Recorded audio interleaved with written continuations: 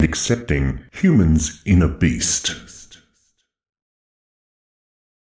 Desire, fear, retribution. They're all inside us. Behind our civil facade lies an ancient creature.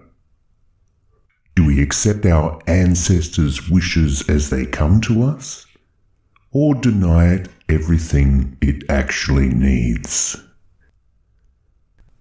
A new mother hears her baby's cry, and her breasts spontaneously lactate. A man sees a sexy woman, and he senses his tiny tadpoles stirring down below.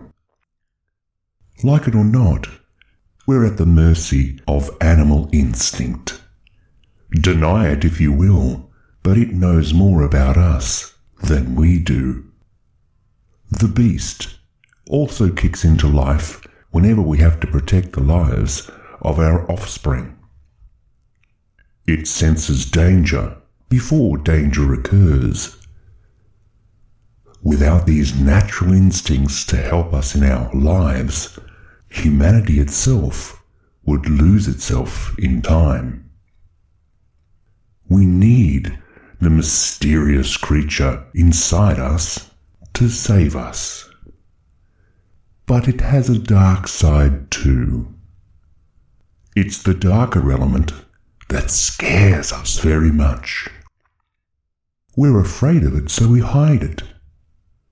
We repress that inner monster because it can do things we wouldn't normally accept doing. Highly structured social rules and man-made laws keep us and our monsters contained. We culture good restraint inside our minds and then practice it with our actions each and every day. Psychological restraint is a great thing, but it isn't a guarantee that the creature will stay locked up. The lie we tell ourselves is that if we don't think about the monster, it will go away. But it doesn't work that way. Forgetting a thing never makes it disappear. The beast will rise and take over our actions whether we want it to or not. Here's something most people believe. Only evil people think and do evil things.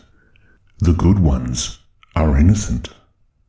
Good people are always good, all the time. That's not true. Good people have evil moments. Their creature reacts too. It breaks free of its chains for a brief time, does its damage, and then returns to confinement as though nothing ever happened. No one is wiser, not even its owner. This brief detachment from reality is where my life took me. History proves that humanity hasn't changed. There are animal actions at the root of every evil atrocity. It's fed by the same things that feed it today: greed, jealousy, retribution, hatred, and ignorance. All that changes is the way we justify our actions. We still want what others have got, take what's not ours to own, and destroy anyone who threatens to cross a line or challenges our authority.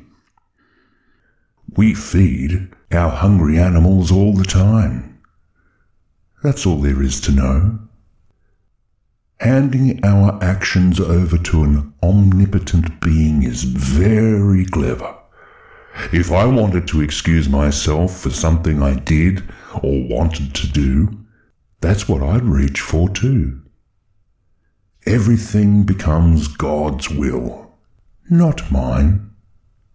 Who can doubt or question an imaginary higher authority? My wife is a highly religious person. She prays to God every day and has done that ever since she was able to do so. That doesn't stop her from feeling a twinge of jealousy if one of her colleagues gets something that she feels they didn't deserve, like a promotion or a pay rise. I remind her that she has a good job of her own, and she shouldn't feel like that at all. She'll agree with me, and, before bed, she'll ask God to repress the horrible feelings that visited her, forgive her for thinking those thoughts, and then ask Him to show her how she can be a better person tomorrow. Nice. You might call her concerns just. So could I. Just is the base word for justice. If there was any justice in this world, those who don't deserve promotions wouldn't be offered them in the first place. Justice and injustice are all that's required to start a war. My wife hasn't the weaponry to wage one, much less win it. But she has the seeds of a war inside her, just the same. In writing my own story, I ventured into that psychological darkness in search of the darker self. I discovered a much larger issue. The beast's restraints fray easily. And the longer it's restrained, the greater the sense of injustice it feels. I never meant to cause hurt. That wasn't my intention. I hope the creature stays locked down this time, because I don't ever want that to happen again. Accidental or not, one death is enough. This has been Adult Secrets, Truths and Horrors by Michael Foreman.